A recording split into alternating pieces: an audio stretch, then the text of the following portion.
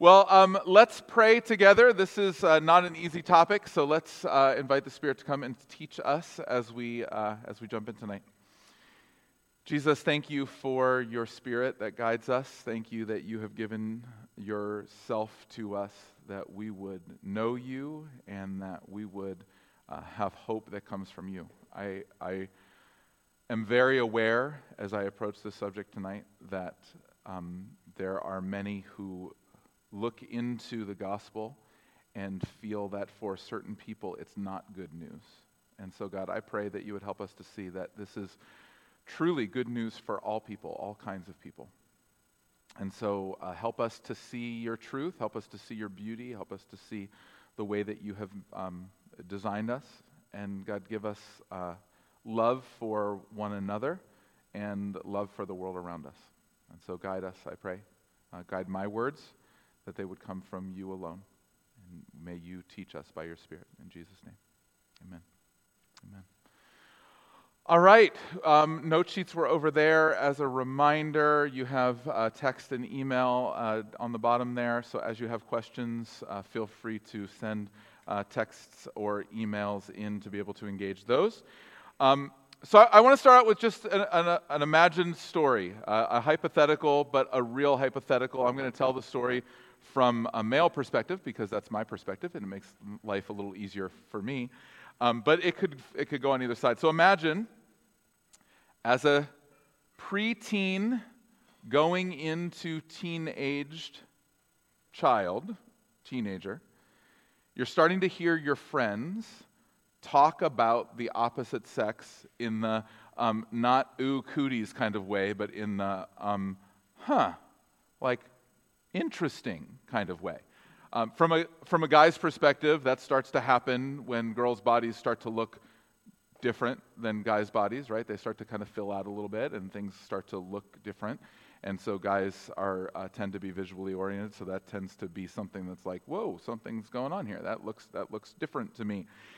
And so there's this conversation that begins to happen among the guys where they're starting to see girls in a different kind of way. That same conversation happens in different ways among the girls as they start to see guys in a different way. But imagine you as a participant in that conversation are nodding along because you know it's the right thing to do and you're kind of giggling at the appropriate times like you're supposed to. But you would say, I don't feel that. I don't sense that in the same way that those other people do. But probably it's just coming. It'll just take a little bit longer. I'm just a little bit slower. I will, at some point in time, I'll get that too. I'll feel like that too. And time continues to go on, and guys are starting to pair up with girls, and connections are starting to happen, and you're still saying, I don't feel that. I don't have that same thing. So there's this emotion, there's this draw that my friends describe, but it's not there for me. Except I start to discern somewhere along the way, it's actually there for me, it's just there towards people of the same sex, not people of the opposite sex. So at first, you just get confused. You just assume that something's going to change at some point in time. Like sooner or later, this is going to switch. But as time goes on, you start to realize that something else is happening, and you start to get to a place where you say, I know what this is. There's a name for this thing that I feel. They call this thing gay.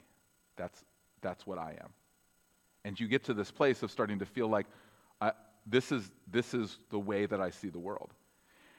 And particularly if you grew up in a church and you grew up under the teaching of the scriptures and you grew up in a more conservatively oriented family, your immediate reaction is, I don't want this thing, and I need to get rid of this. And so you start to go forward to be prayed for. You try to use like generic terms like I'm having a struggle, or there's a challenge that I have. There's something that I really need God to do, a really big thing I need God to do. And you use generic terms because you don't want to kind of out yourself, but you're desperate for God to change it. And over time, you're prayed for again and again and again, and God doesn't seem to be changing it. And so now, it's not just what you feel, but the concern of, if I tell anybody, I'm going to be rejected by the people who love me the most, for the people who are closest to me. What will they say? How will they respond? And so in the middle of this, you have this tension that you feel. You're not the same as your friends, and you feel that. You feel this thing that's not changing, that you feel to some degree, I don't want this, I didn't ask for this. God doesn't seem to be changing it. You have this sense that the community around you will never accept you as you are. And parallel that with a very open and accepting community of people who do feel like you and are pretty loud about it and open about it, but they reject all of the central things that you hold to. What do? This is literally the situation for, depending on the statistics, tens to hundreds of thousands of Christians that are wrestling with homosexuality. Now, if you layer on top of that there's no good statistical evidence, but anecdotal evidence of another, somewhere between 80 and 90% of people who early in life had some sort of sexual trauma, where they were abused in some way, or they experienced some sort of a sexual trauma early in life. Now you're into millions of people who are feeling this. What do you do with that? What does the church do with that? The heart of the question, and the question I want to try to wrestle with tonight, and then I'm going to kick to Matt to wrestle with a bit next week, is how is the gospel good news to those people? If I emerge out of this saying, this is what I feel, and this is where I'm at, how is the gospel good news in the middle of this? I want to remind you that I come to this, like everybody, with a background. Everybody comes to this situation with a background. And so my background is a lot of theater, a decent amount of fashion design, and coming into ministry in 2002, literally with more gay friends than straight friends. I didn't know many straight males at that point outside of the church. That was pretty much it. And so my heart has always broken for the way the church has handled this. That said,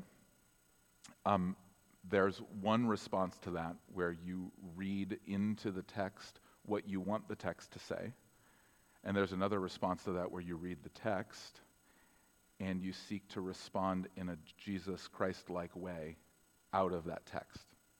And that's where I want to be coming from tonight. So what I want to do is I want to look at three things. I want to look at the cultural context that we're in. I think it's really important to understand the cultural context if we're going to understand the biblical context. But then we will ultimately get into the biblical context. I'm going to hit the key passages. I'm going to walk through them. I'm going to walk through them relatively quickly, but you're welcome to ask as many questions as you want on them, and I'm going to try to give you kind of a sense of what I think those passages are teaching. And then I want to get to a pastoral response. What does it look like for us to, and by pastoral, I don't mean my response as a pastor, I mean our response as shepherding people who are seeking to faithfully follow Jesus and who are also at least oriented towards the same sex. What do we do with that? So that's where we're going. Cultural context, biblical context, pastoral response.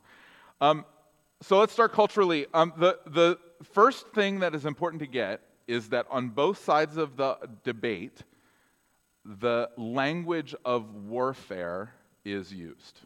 So if it is the homosexual lobby, they're coming at this in a warfare mentality. I'm going to give you some examples of that in just a minute. But the religious right is coming at this also in a warfare mentality, which is not allowing us to have a healthy conversation. In war, there are always people who get hurt and killed along the way, and some of them don't deserve it, and that's what has happened in this fight, this cultural wrestling.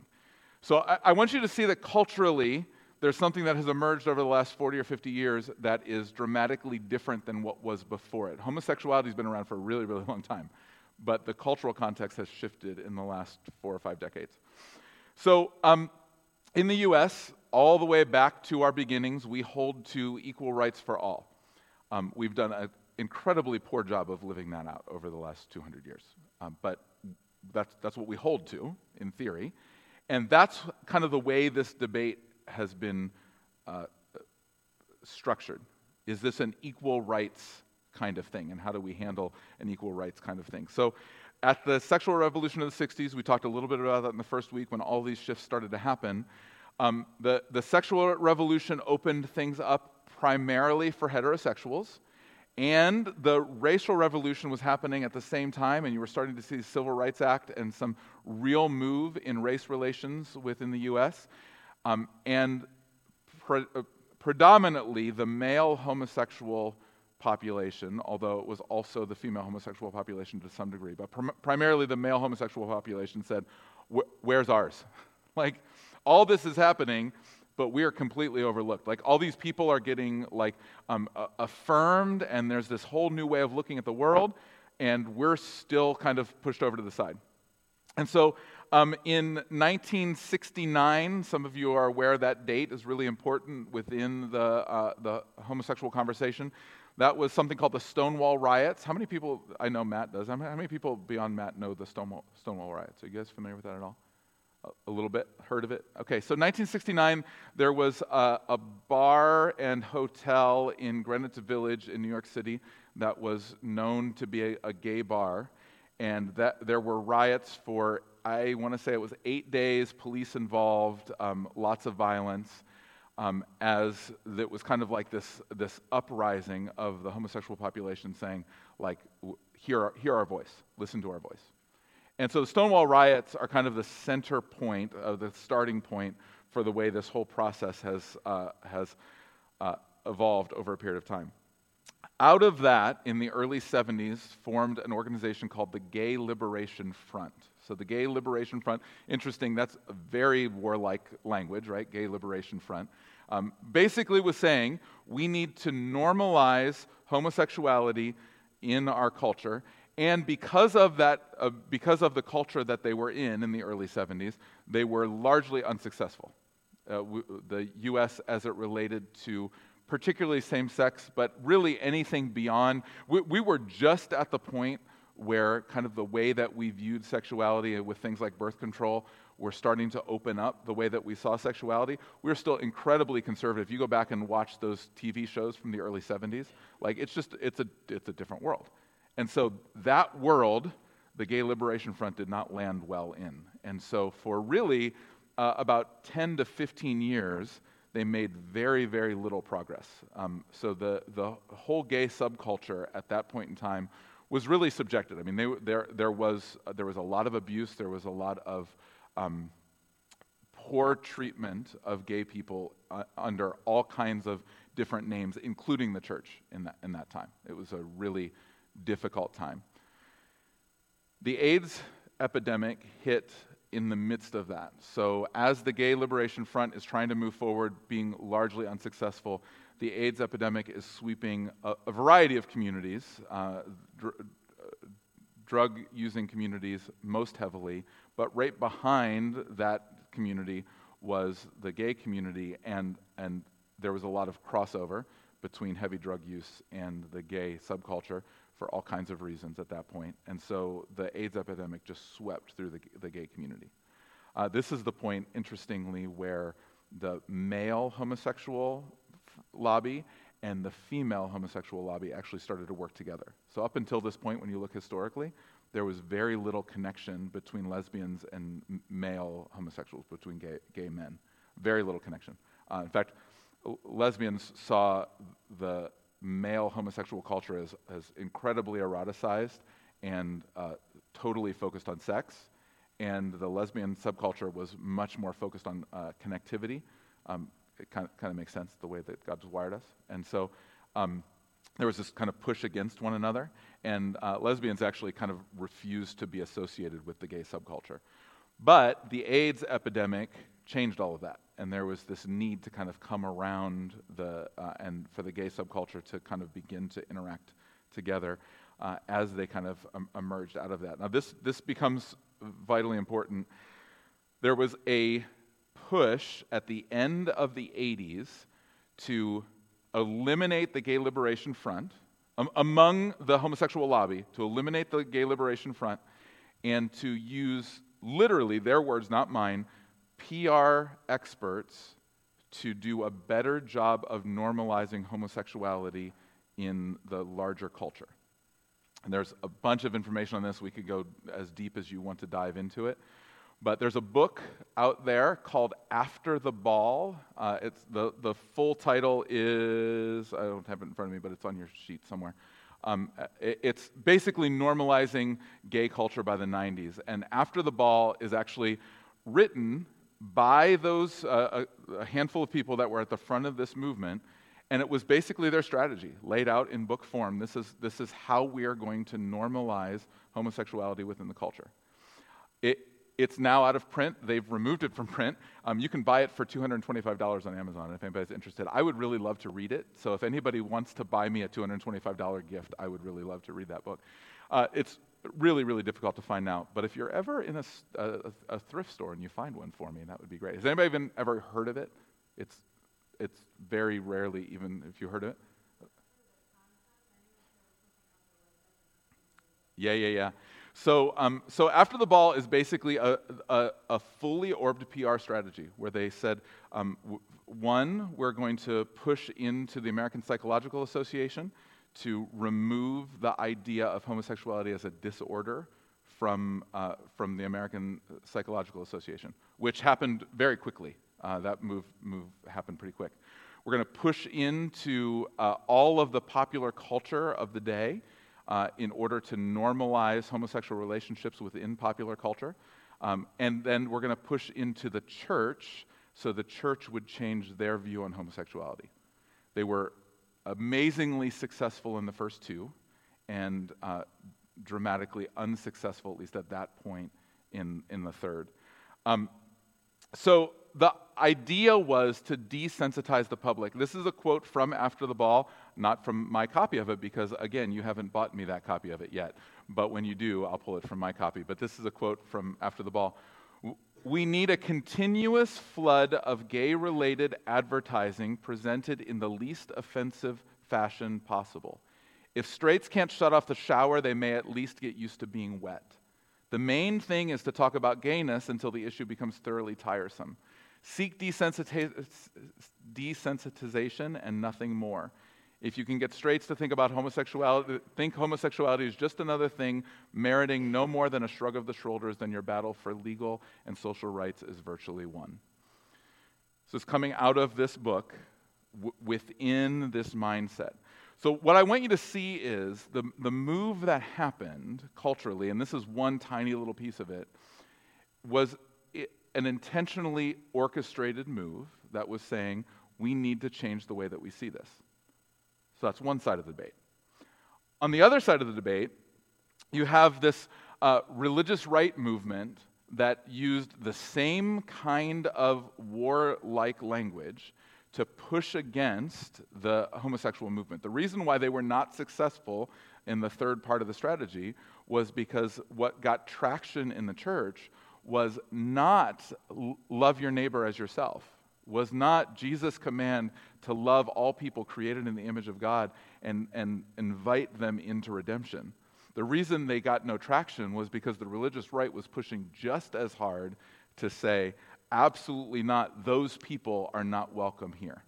And so Jerry Falwell and the movement of the moral majority pushed into all kinds of legislation and all kinds of public debate around the idea of homosexuality being something that needed to be resisted because it was the enemy. Fascinatingly enough, a centerpiece of the legislation of the moral majority was an act that was enacted and lasted for almost 20 years, called the Defense of Marriage Act. Maybe you've heard the Defense of Marriage Act. Anybody know what president signed the Defense of Marriage Act into existence? Bill Clinton. How about that? Is that fascinating or what? So this was not a partisan thing. This was a broad, sweeping effort on the side of the religious right to say, not only, that was interesting, Not only are we not in favor of this activity, we want to eliminate these people from the public sphere. That's why this thing is so difficult for the church to wrestle with. Because you have militant language on both sides, you have people fighting with one another, and you have a very small percentage of people in the middle who are saying, whoa, I think we missed the gospel in this somewhere. Like, I think we've missed something.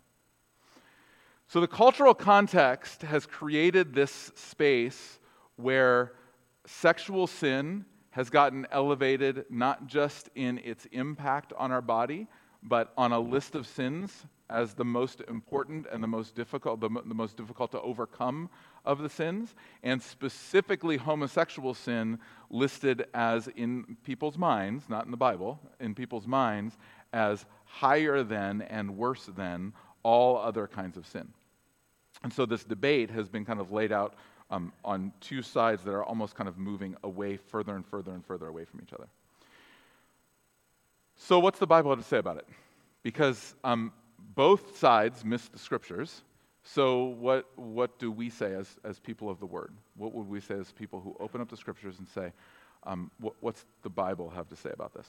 Well, there's a bunch of linguistic study. We don't have time to get into all kinds of Hebrew and Greek words, although that would be really great fun.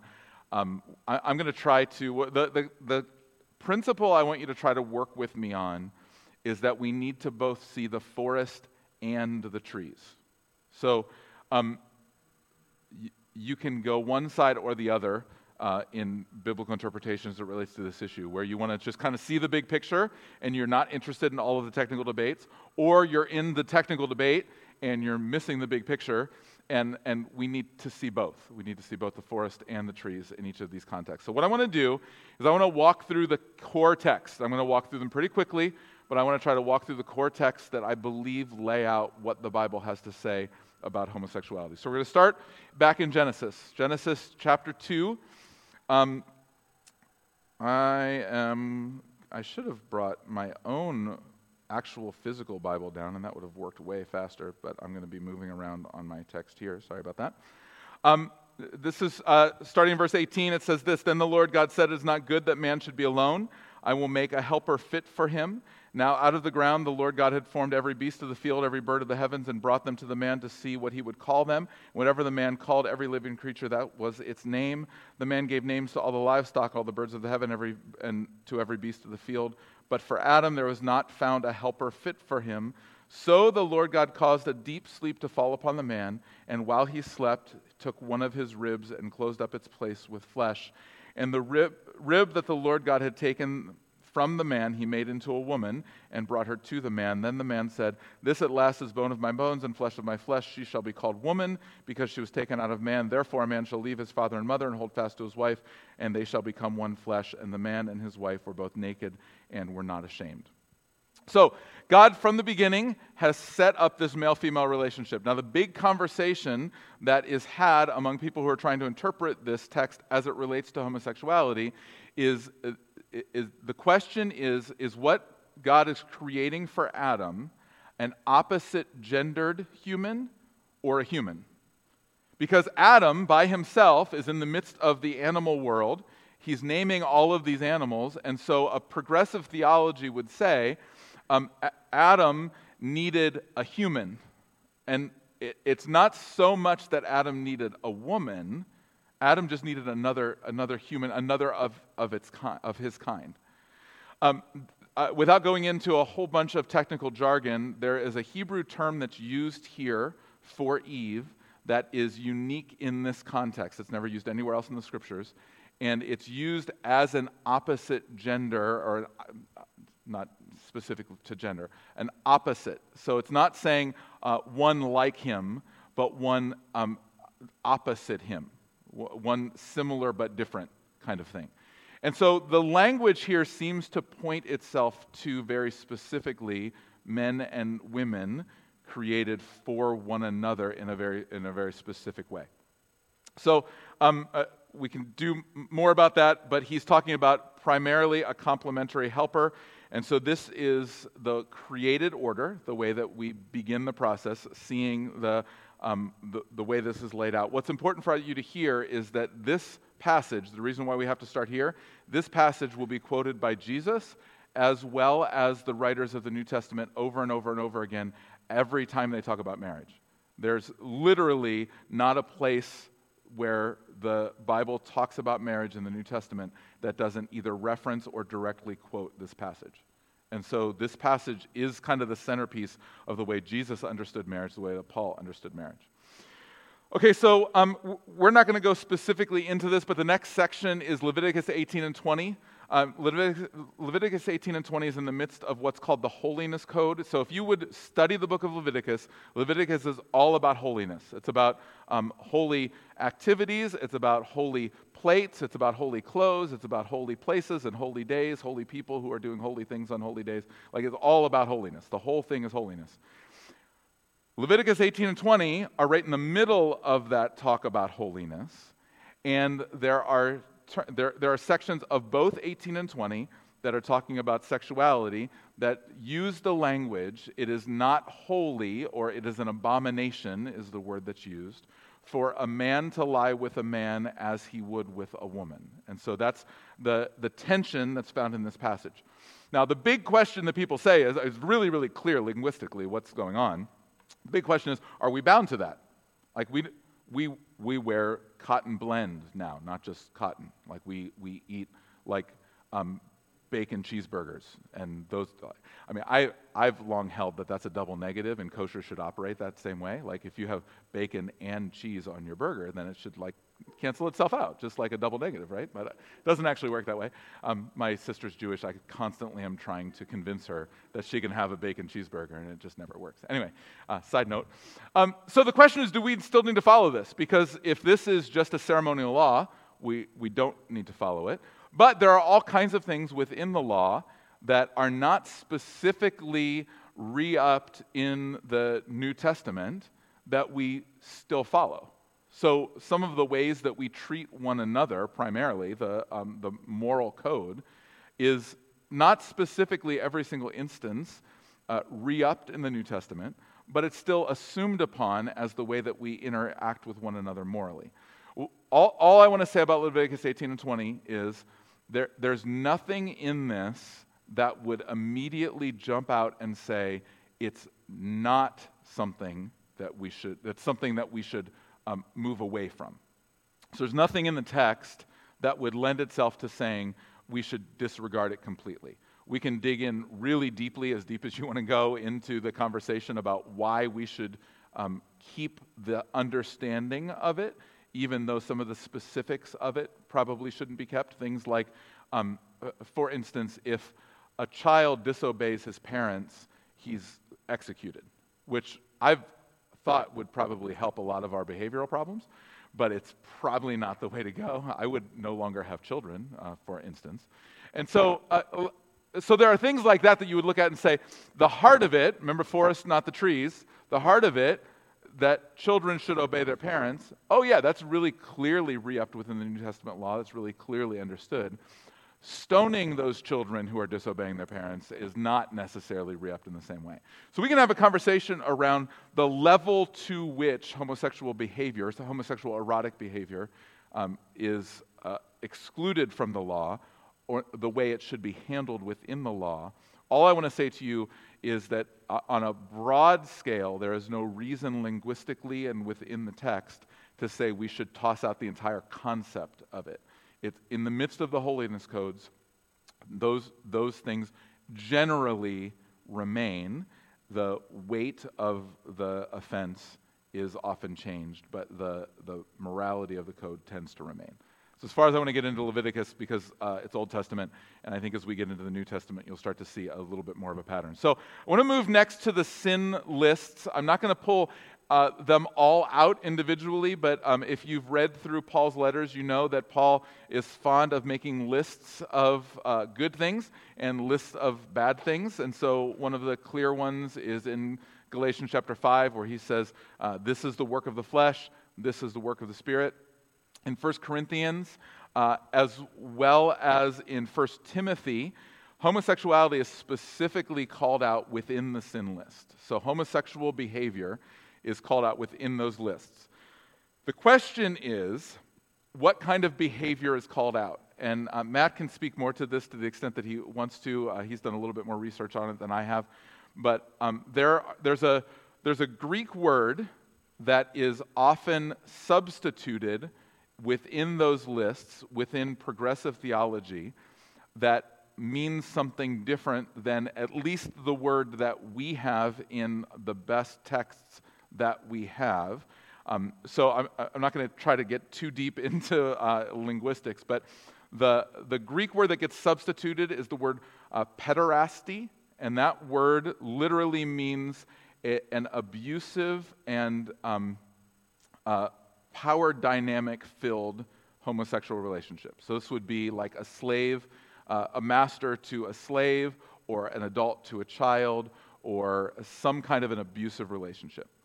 The other word, the one that is in the text to the best text that we have, is the word arsenokoitai. I think, I'm not sure if I'm saying that quite right. Close, something like arsenokoitai, there we go.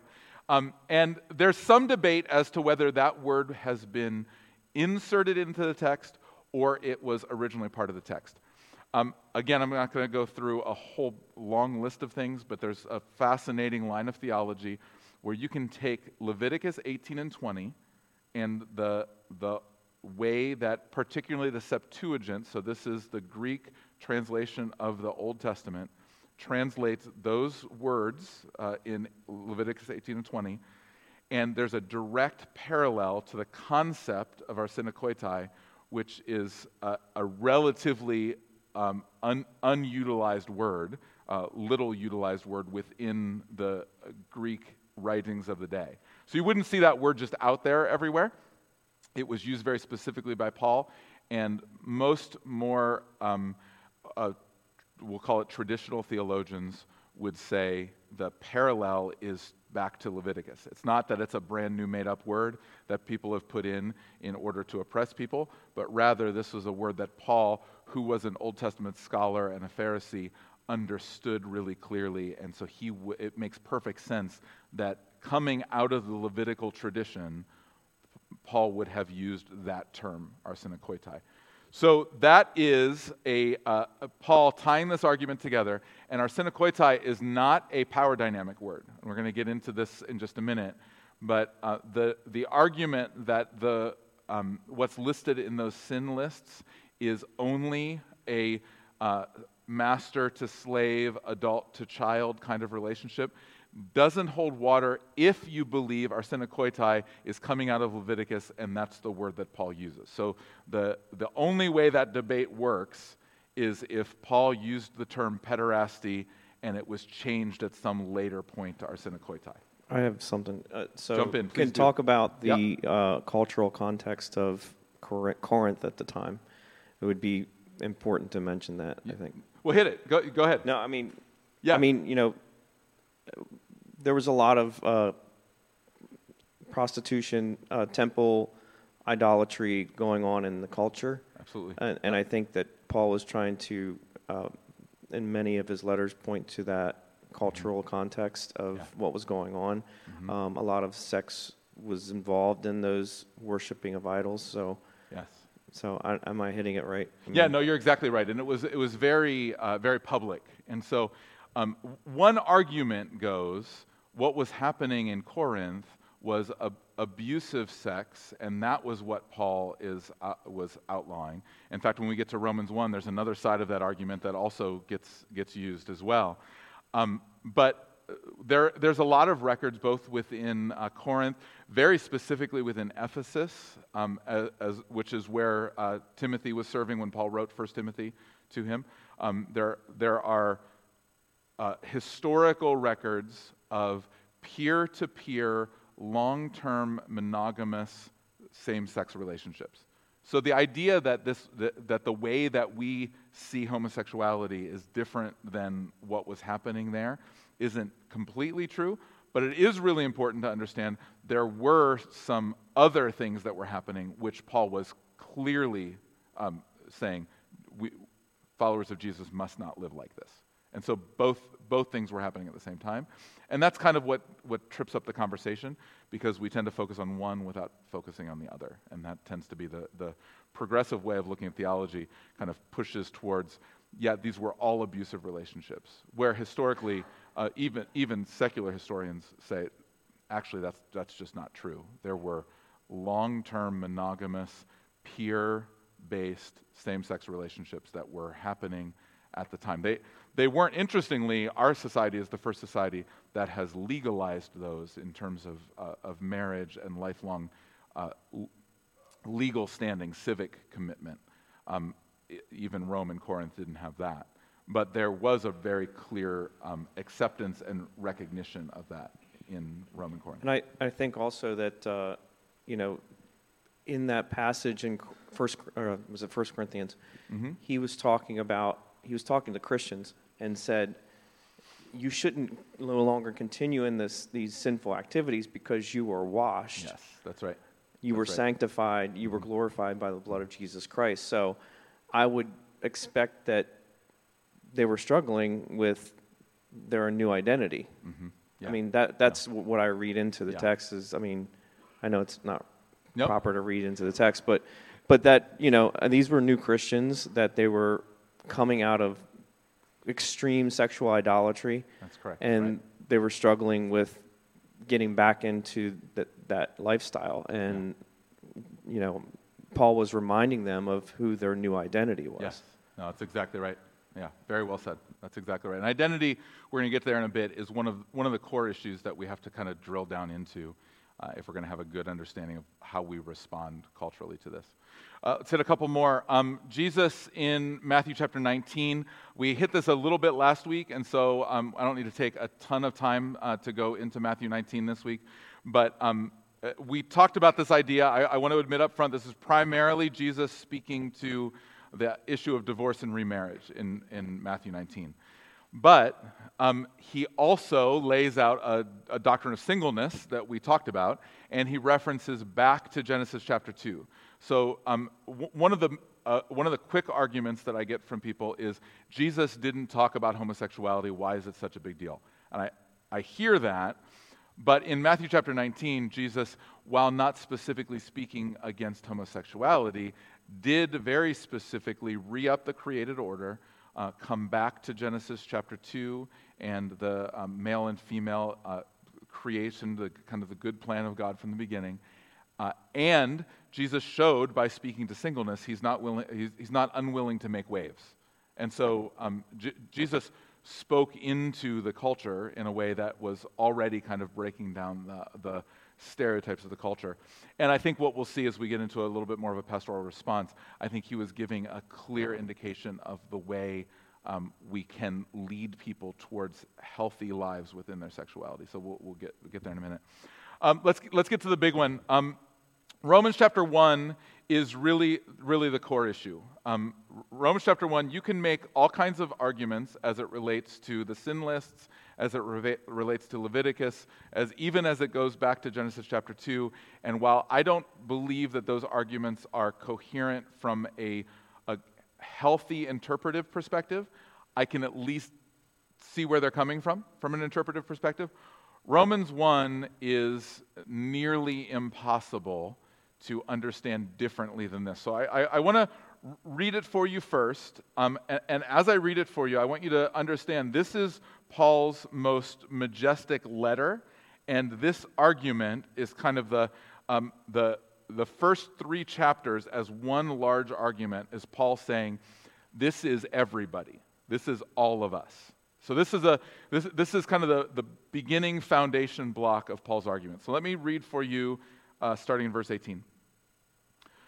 For the wrath of God is revealed from heaven against all ungodliness and unrighteousness of men who by their unrighteousness suppress the truth. For what can be known about God is plain to them because God has shown it to them. For his invisible attributes, namely his eternal power and his divine nature, have been clearly perceived ever since the creation of the world in the things that have been made, so they are without excuse.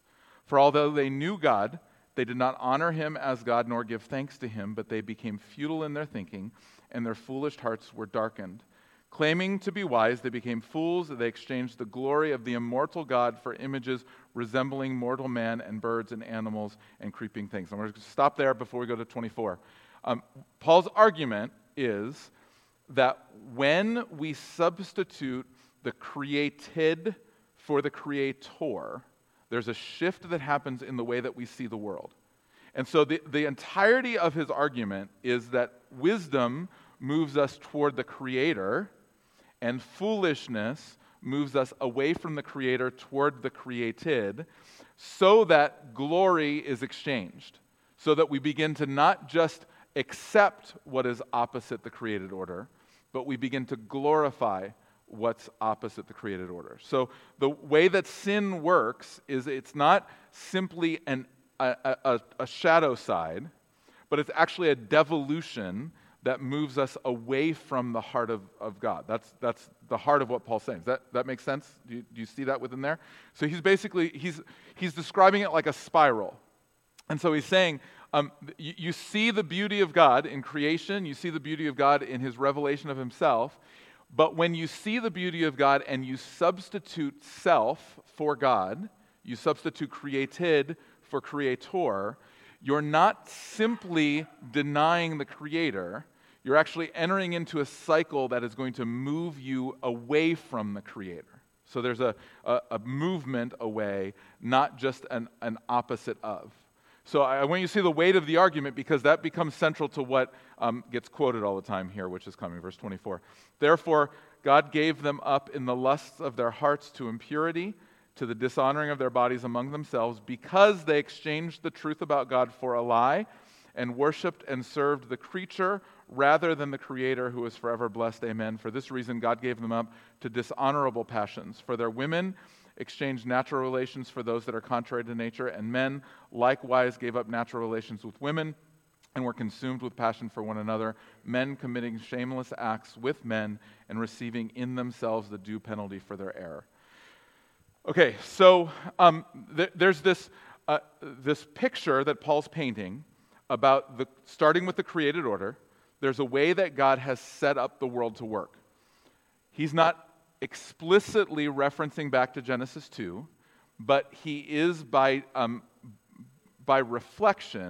reflecting back to the created order. And what he's saying is, there's a way that God has established the opposite genders to work so that there is a pursuit that happens, and that pursuit that is in creation is a mirror of the Creator. So I'll say it this way. The pursuit that a man would have for a woman or a woman would have for a man parallels, by creation, this is Paul's argument, the pursuit that God would have for man and man would have for God. So there's a the way that creation is designed is that the created order parallels the Creator and the way the Creator operates within the created order. So that means that the Genesis 2 binary, the male and female created for one another, isn't simply a nice way that bodies fit together, but it's actually a way that the pursuit of God by man and the pursuit of man by God is imaged within the creation. So what Paul says, if you follow that argument to that point, what Paul then says is the devolution of sin moves us to the place where man is pursuing man and woman is pursuing woman, which is the opposite of the created order. So Paul's argument is not about sexual immorality per se. Paul's argument is about taking creation and, as the created, inverting it so you're living opposite. So Paul's argument against homosexual relationships in their erotization is that when a woman lies with another woman or a man lies with another man in a sexual relationship, the created order is inverted, and now what's being reflected is man chasing after man, not man chasing after God, and God moving away from man because the created is pursuing the created. So Paul's argument here is not primarily moral, it's primarily theological. And that's what people tend to miss with Romans 1, is that they're having a conversation about it about whether this is the same kind of homosexual relationship that we practice. Is this a lifetime monogamous love relationship, or is this a temple prostitution kind of thing, or is this a master with a slave kind of thing? That's not Paul's point. It's not that Paul's not going to talk about morality. The sin lists are moral lists. He does talk about morality. But here, Paul's not talking about morality, he's talking about theology. And what he's saying theologically is that the created order has been set up a certain way, and that pursuit, man's pursuit of God and God's pursuit of man, is built into the male-female relationship, the way that we as creation mirror the Creator. Is everybody with me so far? Because we didn't finish this passage yet, but this is tough to get your head around. This is the picture of Christ and our pursuit of Him. But now listen to starting in verse 28. Since they did not see fit to acknowledge God, God gave them up to a debased mind to do what ought not to be done. They were filled with all manner of unrighteousness, evil, covetousness, malice. They are full of envy, murder, strife, deceit, maliciousness. They are gossips, slanderers, haters of God, insolent, haughty, boastful, inventors of evil. That's one of my favorites. Disobedient to parents. Wouldn't think that made the list. Foolish, faithless, heartless, ruthless. Though they know God's righteous decree that those who practice such things deserve to die, they not only do them, but they give approval to those who practice them. Here's what I want you to see.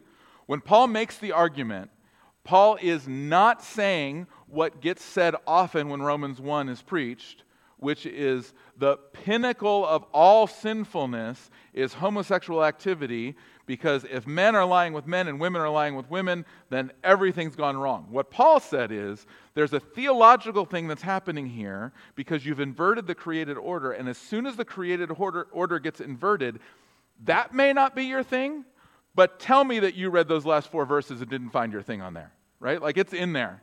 Like, whether it's inventors of evil, that's what I really love, because in the 21st century, we're really good at that. There's all kinds of new ways to sin. Like, we're great at that. But, like, disobedience to parent is in there. Haughtiness is in there. Like there's a little, I just, looked over top of that person because they were just not worthy of me. Like, that's what Paul says. Literally, haughtiness is the inversion of the created order. Like, do you get, just think about haughtiness. Haughtiness says, I am, as an image bearer of God, greater than you as an image bearer of God. So therefore, I get to look over top of you and ignore you, which puts me in what position? God, right? It's the inversion of the created order. So what Paul says in Romans chapter 1 is not primarily that homosexuality is evil. What he says primarily is that you're evil, and that I'm evil. He's not calling out certain segments of the population. He's using an illustration to make a theological point, and then he's saying that's all of you. And, by the way, he's going to go into Romans chapter 2, and he's going to say the same thing about very hyper-religious people who are super concerned about their morality. And he's going to lay that whole thing out. So by the time he gets to Romans chapter 3, he says there's none righteous. None. Like, all have sinned and fallen short of the glory of God. He's going to lay the whole thing out. By the time he gets to Romans chapter 3, I just go home for fun and just read through Romans 1, Romans 2, and Romans 3 and stop before you get to the redemption part and just see how you feel. Because it's awful. Like, it's the most beautifully constructed argument for the brokenness of humanity that's ever been written. It's not about homosexuality. It's about sin. And he is listing homosexuality as a way to illustrate the way that we have inverted the entire order. We still good? Still with me? That's a lot. I just laid a lot on you there. I started preaching for a minute. I meant to be teaching. Sorry. We're good? Okay. So, there's some objections that people throw out. This is the biblical case. There's more to it than this, and we can dig down on all of these, but this is at a high level the biblical case. A couple things that people throw out as objections. Let me just hit a couple of them. Aren't people created this way? If God created people, and he created some people as same-sex attracted, doesn't that mean it must be okay?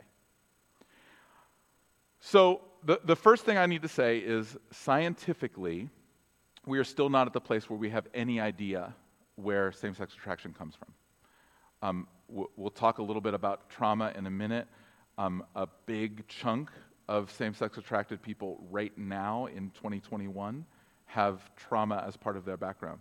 But we have no idea if that's true historically, and that's not always true. I personally know quite well 2 different people who have been same-sex attracted their entire life who have no trauma. Matt's story has some trauma. He'll talk about that a little bit next week. But I can, 2 people, 1 male, 1 female, who have 0 trauma. In fact, incredibly wonderful, godly families who, that story that I told at the beginning, that's their story. They never saw the opposite sex as attractive, ever. Just never been there. And so, here's what I want you to hear.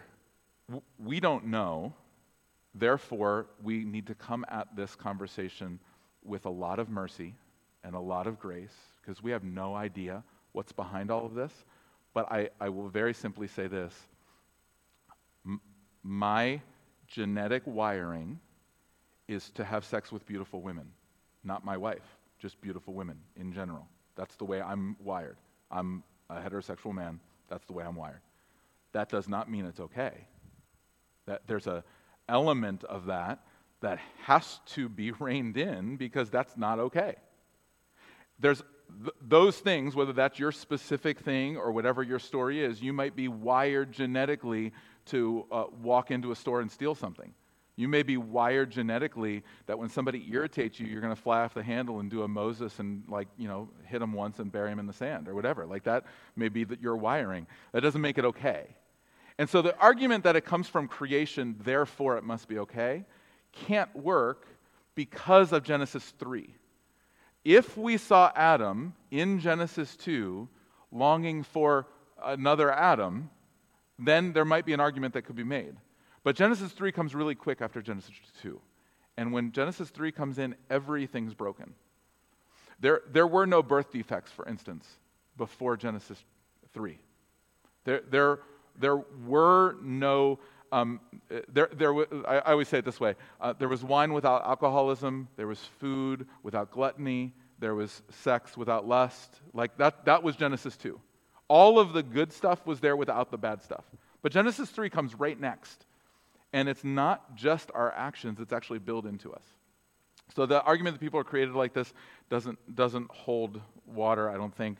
The Bible doesn't talk about the same kind of homosexuality. That's another objection. The kind of homosexuality we're talking about is long-term committed monogamous relationships. I already talked to that a little bit. There's a bunch of historical documentation that says that's just simply not true, that Paul would have very clearly known of the same kind of homosexuality that we also glorify within our culture. To Matt's point, he knew of a lot of different kinds of homosexuality, and it was right for him to speak against some of those that were very exploitive, but he did not clarify, which means, knowing of those same kinds of homosexual relationships, he did not distinguish them. And so that's just important for us to know, even if that feels to you like an argument from silence. It's still important to distinguish. The other thing I should say is in Romans chapter 1, the term that Paul uses is consumed with passion for one another. That does not sound like, in either English or in the original Greek, like a exploitive relationship. That sounds like a mutuality relationship, consumed with passion for one another. This is a love-based, peer-based relationship. Romans 1 is really, really important for you to see within the overall argument, because, like I said, it's the one that doesn't seem to have, to me, a coherent response from the progressive theology. Okay, keep going. We find it in the animal kingdom. There are people who use that argument. Like, we see homosexual relationships at times in the animal kingdom. So 2 responses to that. One is we don't see it often and for long. It's not a regular part of the animal kingdom. It's a kind of a every once in a while it shows up. The other argument is really the key one. praying mantises eat their spouse? Like, just because you see it in the animal kingdom does not mean it's a good idea, okay?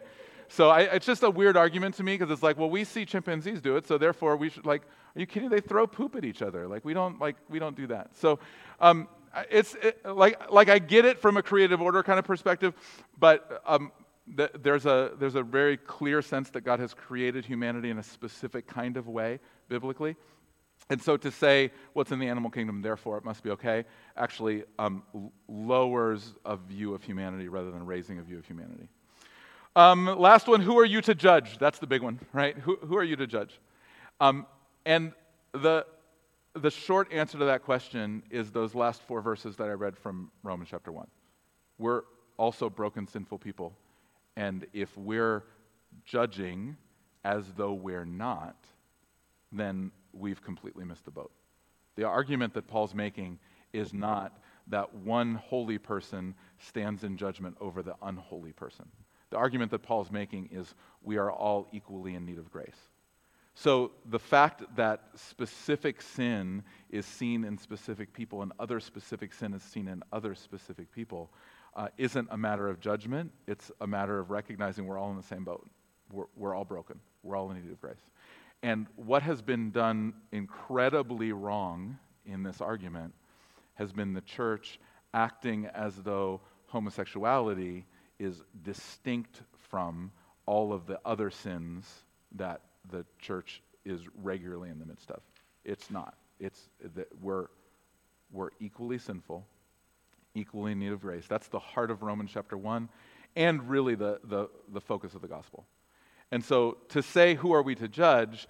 Who are we to judge anybody? Well, we wouldn't be, except that Paul says, like, especially within the church, you need to judge one another. Like, you have to. 1 Corinthians 5. Like, you need to pronounce judgment on one another for our good, for our edification, for our growth. And that's why we have things like church discipline, because we need to shape and form one another. And as it relates to the broader culture, a good, coherent argument, which we can have down the line if you'd like, can be made around the church should leave everybody else alone, which I get, and we can have a good argument around that. Matt's point is a real key one in that when he was talking about Corinth. When Paul was arguing with people in Corinth, what he was saying is, remember who you are now, because they were living in a certain way, and he was saying, yeah, but now you're not there anymore. And so at the very, very least, for us to say as followers of Jesus, there's a line that needs to be drawn. The reason why we're uncomfortable doing that is because that line doesn't exist in any other area of our life. That's the challenge. When you get particularly to the coasts and you get into some of the real progressive cities in America, fasting and I'll call it prayer, meditation, happens more statistically among people who reject Jesus than those who follow Jesus. Like, these are basic things that are inherent to the church. Basic morality is seen more by people who practice Eastern religion than follow Jesus.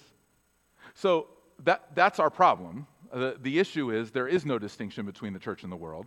And so judgment has to be legislated because it's not being enacted within the church as a body, within community, because it doesn't need to be legislated from the top down. It needs to be us caring for one another and walking with one another and restoring one another. Okay, so last section, and then we'll get to some questions. How do we respond? Pastorally, how is this good news? What do we do with this? And I want to just kind of walk you through a couple ways to think about it.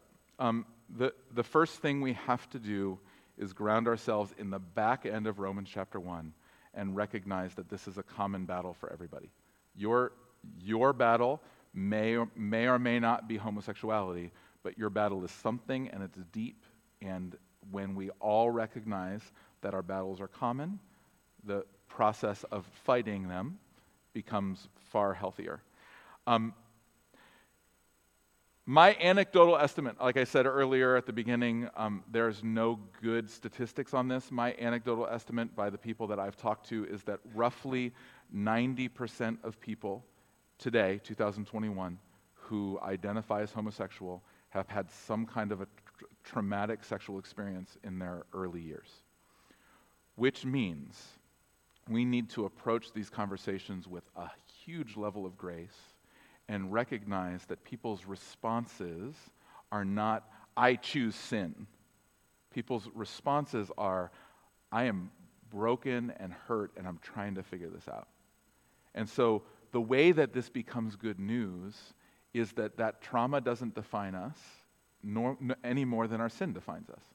But that's a process. That's not just a statement. You can't just say like, oh, don't worry, that trauma doesn't define you. Let's move on. It doesn't work that way.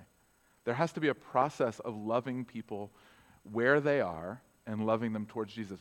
If my estimate's right, and 90% of people who identify as same-sex attracted are coming out of some sort of a traumatic experience, then we have to be really careful with the way that we're engaging this, not just make big blank statements and throw stuff out at people. Yeah, jump in, Matt.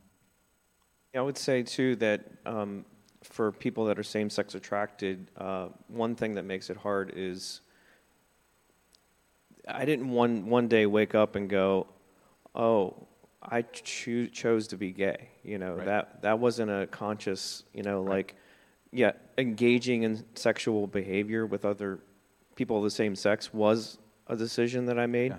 But the attraction wasn't. It was like, when you wake up and you're like, oh, my eyes are actually hazel. I didn't really notice that. Right. But it's just an awareness, that, and then it's, oh, I'm different. I'm definitely, I don't want to be, I just want to be normal. So I think that's something that a lot of people don't understand. Like, no, I even when I first started attending here, I think in my, when I was giving my testimony, I said something about, like, I didn't feel like it was a choice, and I got talked to by a number of elders after that. But that's the way I felt. I didn't feel like it was something that I consciously chose. It was something more or less that I reacted to. Yeah, I would go a step further to say that the only people I know who choose same-sex attraction end up rejecting the same-sex attraction that they've chosen down the line because they've chosen it as an identity thing, which is what we're going to get to in just a second. But it's not chosen any more than I chose heterosexuality. I didn't one day think, I think today will be the day that I'm attracted to women. It just happened. There's just a period of time where it emerges, and I would affirm. I don't think it's a choice that you made. I think that's why we have to walk with one another and be gracious to one another. And that was the next thing I was going to say. 90%, I would say, has trauma as the root cause, but 100% of the battle that is happening around homosexuality in the church is due to identity. It's an identity issue. When you say, and I totally get the heart of it, I've said it, I don't say it anymore, but I used to say it, hate the sin, love the sinner. Who's ever heard that before? What you're saying is, I hate the way you identify, and I want to love the you that I'd like you to be someday, which is not the way Jesus interacts with us. Jesus does not reject us as we are and love us as we will be. He loves us as we are. And so when I get the distinction, Jesus doesn't love the sin either, but to the extent that our sinfulness is interwoven into our identity, we have to begin by teaching people healthy identity. And that process of teaching healthy identity does not start with rejecting what feels to be at that moment a core aspect of someone's identity. You can't start there. You can't be like, let me rip out your identity and tell you what your identity should be. You begin to walk with people and teach what it means to be a follower of Jesus and what the good news really is.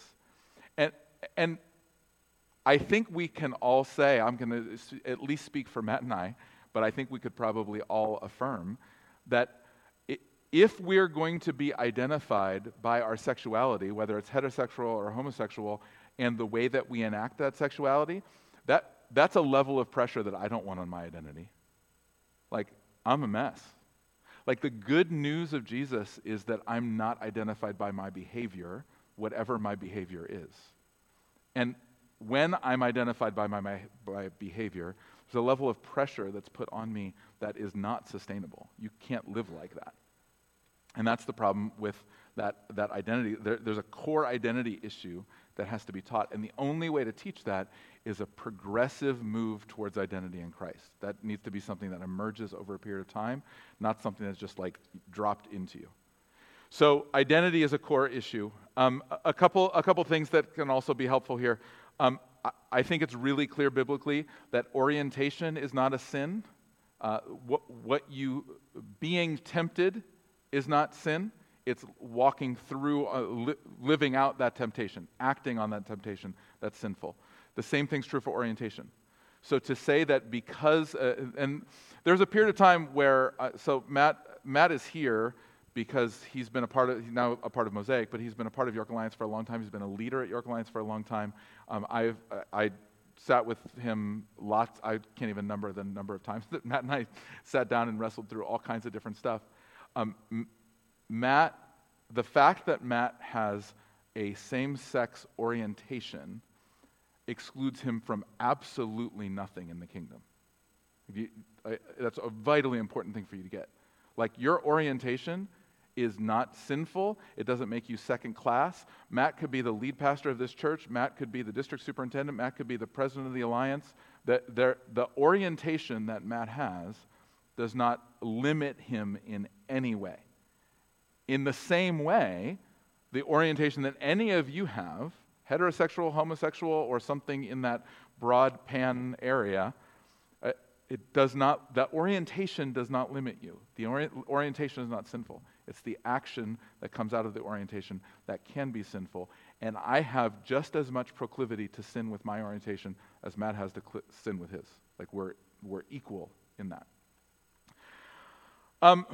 So one of the things that, because of my background, I've had the opportunity, real privilege to do is to, Matt is the one brave soul who's been willing to be very vocal about where his journey has taken him. I've sat with a dozen or more people who are in the same position as Matt, different stories, but are not as comfortable sharing all of their journey with everybody, at least at this point. And what I say to them over and over and over again is, if marriage is going to be an option for you, remember, you don't have to marry an entire gender. You have to marry a person. So Matt and I have had this conversation. Like, we prayed. There was a period of time that we prayed. Not that Matt would become heterosexual. I'm sure that happens now and then, but I've never seen that happen personally. And I'm always a little suspect when that conversation starts to happen. But I've prayed very specifically that Matt would fall in love with a single woman. Because if Matt is going to be married and have a family, he could do that with one woman. He doesn't have to be attracted to every female. That's not, at this point, a prayer that God has seen fit to answer. But my prayer is never, for all of the people that I've counseled that are same-sex attracted, my prayer is never that God would just change it completely unless that's what they ask me to pray for them. If they desire marriage and family and a path that is ordained by God in that direction, I pray that they would be attracted to one person. I actually think it's kind of cool to think, I'm really attracted to this one person and I'm not tempted by the rest of that gender. Like, that's pretty amazing. Like, that'd be, coming from my perspective, I just think that sounds pretty great. So the idea that you have to have a conversion from homosexuality to heterosexuality in order to be able to biblically engage your sexuality just doesn't hold water. It doesn't make any sense. Like, you're only engaging your sexuality with one person in covenant love anyway. And so you only have to fall in love with one of them. So that's an important piece. As churches and as a community, we need to do a much better job of valuing singleness and inviting singles into families. 1 Corinthians 7 will make it incredibly clear that singles are a gift to the church and that singleness is something to be pursued to the extent that you're able. It's actually, Paul is really, really clear. Better to be single than to be married if you can help it. If you're not able to, okay, but if you can be single, be single. The church has recorrected that over and over again. So the Catholic Church historically has valued singleness in a good way, but then kind of went over the top with that to went from valuing singleness to forcing singleness, and the Protestant church reacted against that, and instead of enforcing singleness, they basically enforced marriage, like pushed towards marriage, which neither one of those is healthy biblically. Celibacy is a gift given by God biblically to some people for the edification of the church, which is why all the gifts are given.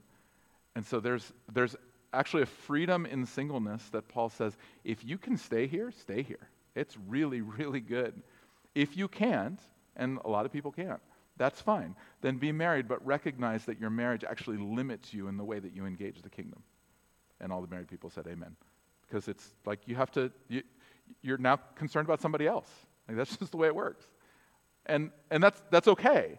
But we need to do a much better job of valuing singleness and inviting them into families. Singleness does not mean you love to be alone.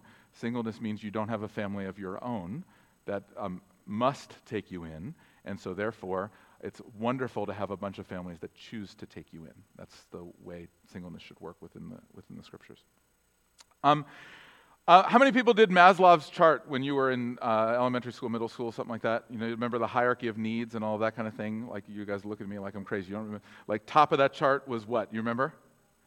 Self-actualization. I don't know if you know this. That's not a biblical word, and Maslow's chart is not a biblical concept. The actualizing yourself is actually the bad part of Romans 1, not the good part of Romans 1. Putting yourself as the pinnacle of the top of the pyramid is the definition of idolatry. So, when our sexuality becomes the pinnacle of the chart, I need to be affirmed within the way that I interact with others sexually. We already put ourselves in this position. So the classical position on the church is that those who are not able to be married should be single. But that is taken culturally as this incredibly oppressive way of thinking because we've placed sexuality at the top of the chart. And so we've said, but if I'm attracted to somebody of the same gender and I'm not able to fulfill that, then that means that I'm being oppressed, which is not biblically true. God actually says there's beautiful ways for you to be fully fulfilled in a God actualization, not a self-actualization. And so when sexuality becomes the top of the chart, which started in 1960 and has moved forward in the sexual revolution, we get to a place where the idea of singleness as a response to homosexuality becomes oppressive and becomes very difficult to even talk about in context, because it's like people are saying, well, you can't just tell people to be single. I would never tell people to be single. I would tell them, as I've prayed for different people, I would tell them, maybe God will give you one person of the opposite gender. But if not, I think singleness is the best option. And I think I stand on a whole lot of church history when I say that. Like most of the old dead people that you read who has had incredible experiences with God, almost all of them were single. It's very difficult to go back more than once you go back about 150 years, it's very difficult to find somebody worth reading that wasn't single.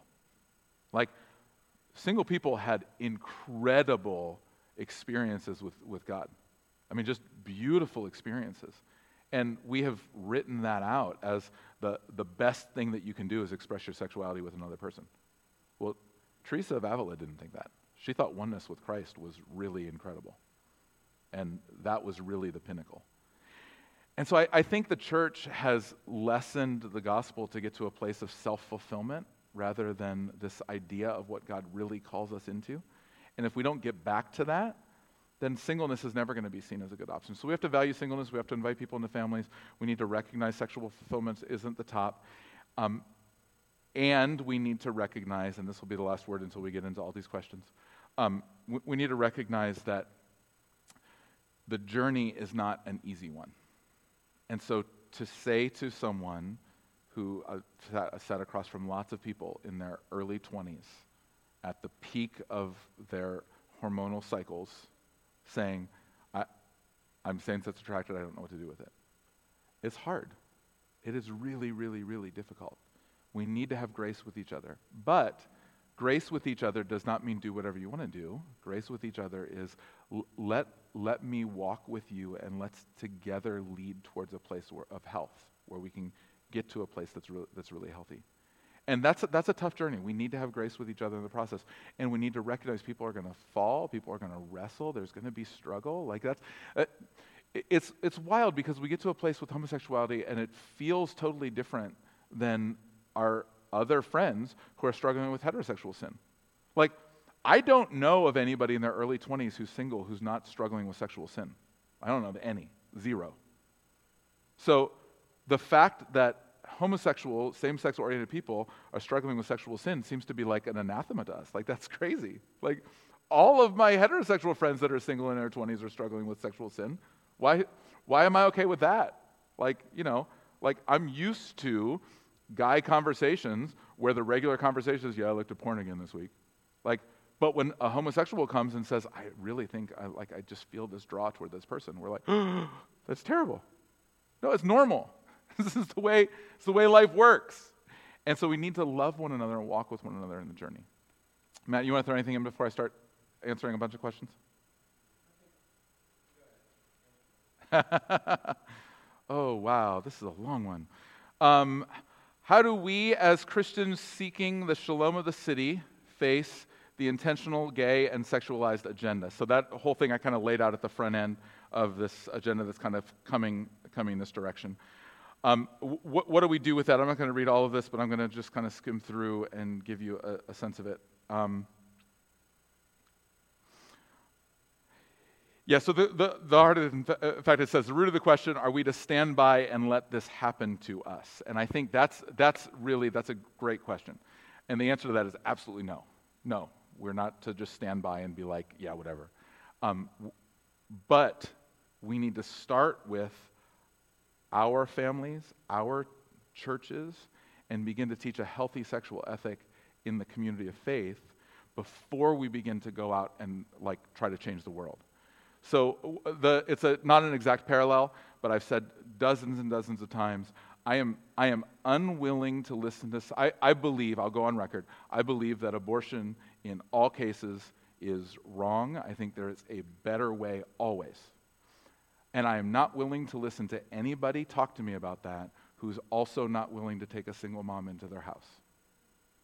So you have to start with real people. You can't start with issues. You have to start with real people. If you're not willing to take a single mom into your house, then don't go out with a sign. Don't go passing around a sheet for people to sign. Go take a single mom into your house. Same thing is true here. We have to start at the base level and begin to have conversations, real conversations with our kids, real conversations with one another, really challenging one another. And then, studying and seeing what the culture is doing and saying, this is happening. And that's why I started with the cultural context that I did, because I think we have this sense that this just kind of emerged. There's a real dense book that will be on the reading list that will come out, I'm hopeful, by next week, called The Rise and Fall of the Modern Self, Rise and Triumph of the Modern Self. Rise and Fall was the Third Reich, that's a different thing. Rise and Triumph of the Modern Self by a guy named Carl Trueman. It's dense, but it is an incredibly well laid out argument that says this is how we got here. And it doesn't start 50 years ago, it starts about 400 years ago. And it kind of lays out the pathway that got us to the place that we're in.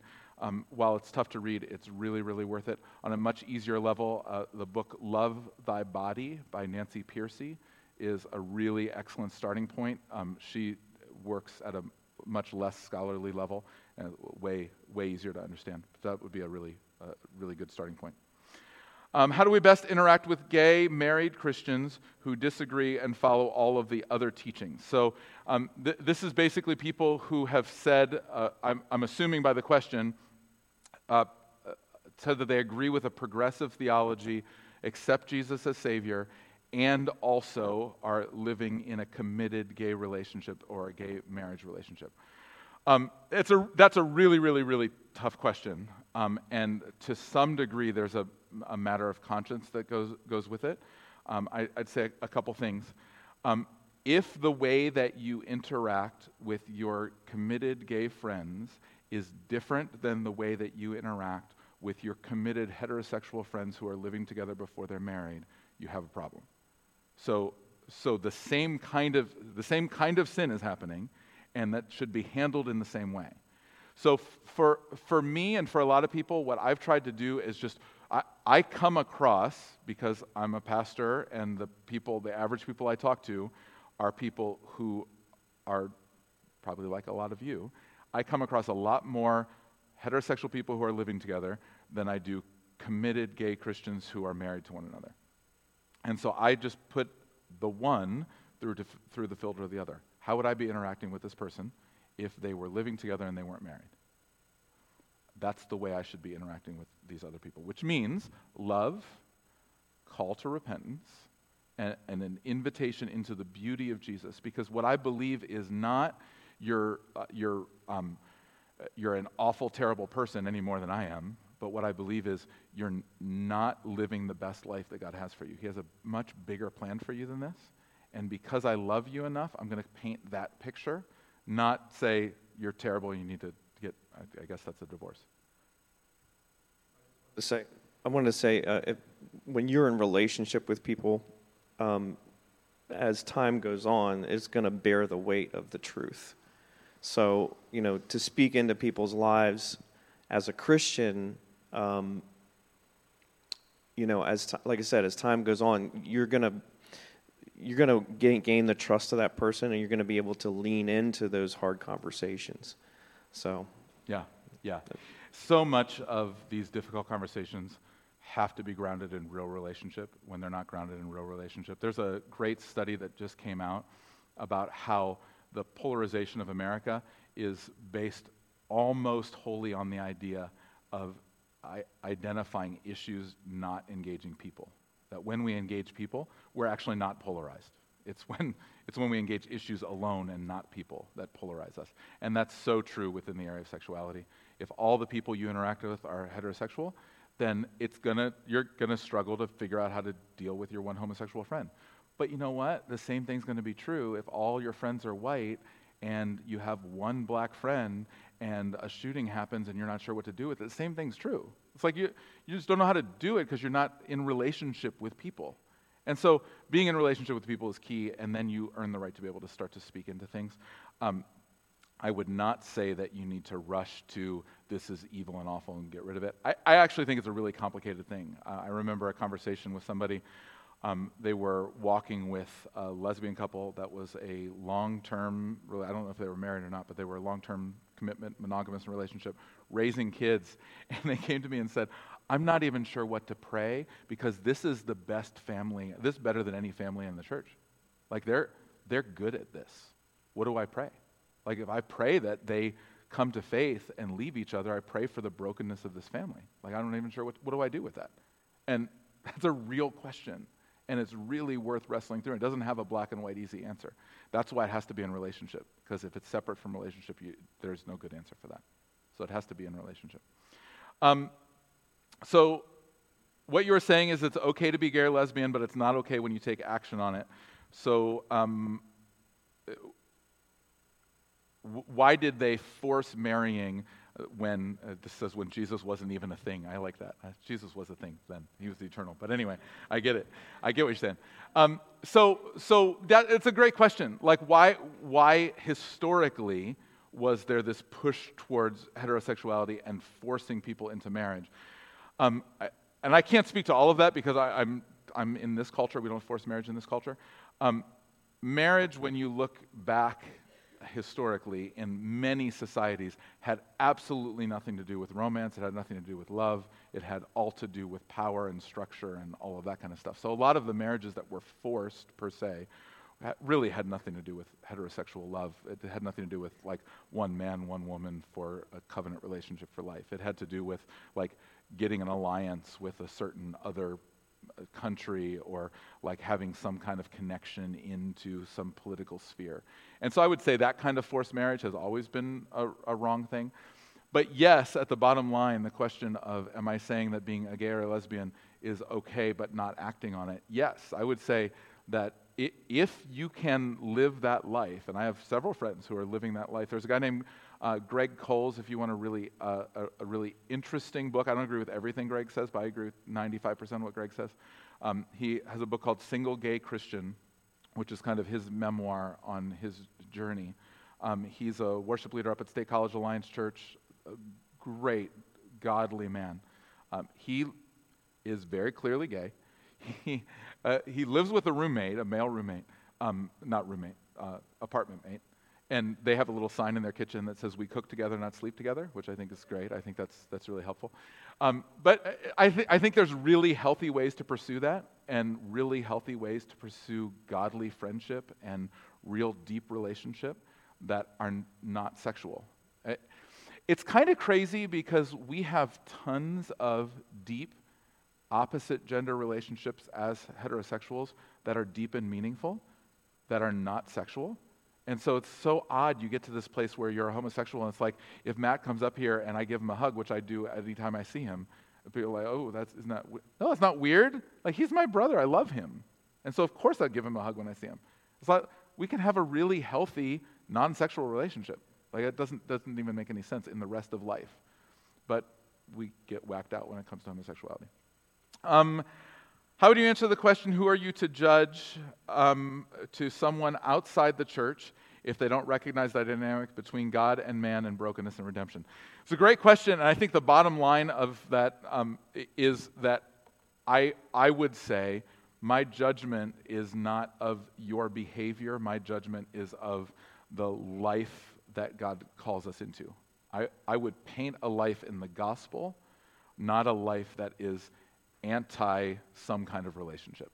So maybe a clearer way to say that is the conversation I would have would not be around sexuality.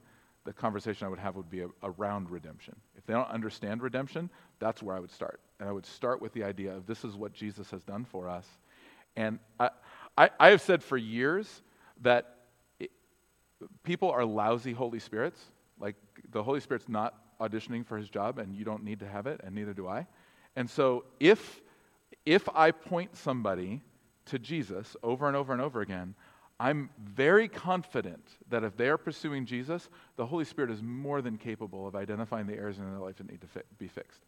And if I push them towards an area that Holy Spirit's not ready to fix yet, it's going to be a train wreck anyway. Like, it doesn't matter how hard I push it.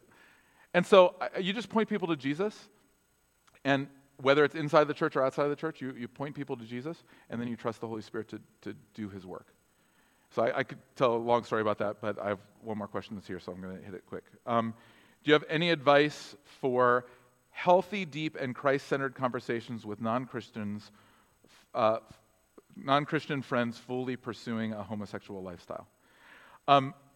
So I don't know within that question if you're talking about somebody who's pursuing Jesus, or if you're talking about somebody who just is a friend who's pursuing homosexuality. So if it's a friend who's pursuing homosexuality, I would say you want to paint the beauty of the gospel for them and lead them towards Jesus, not redemption from this sin, but redemption from sin, much more broadly than that.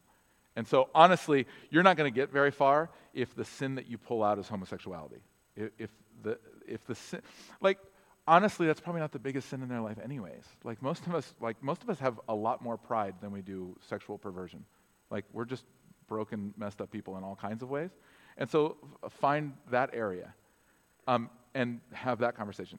If it's a Christian, and there's always a bunch of questions around, what about people who say they're following Jesus and they're committed in a homosexual relationship? They're pursuing a homosexual relationship.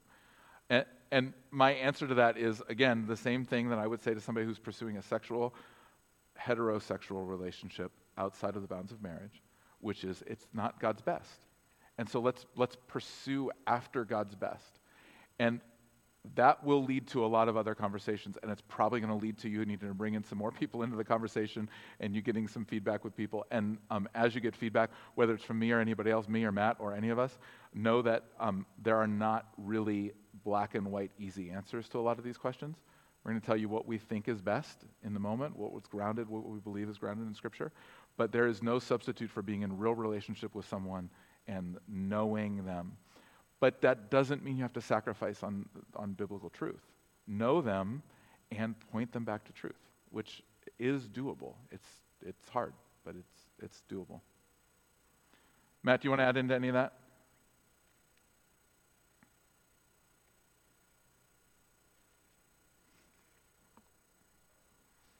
The only thing I would say is, you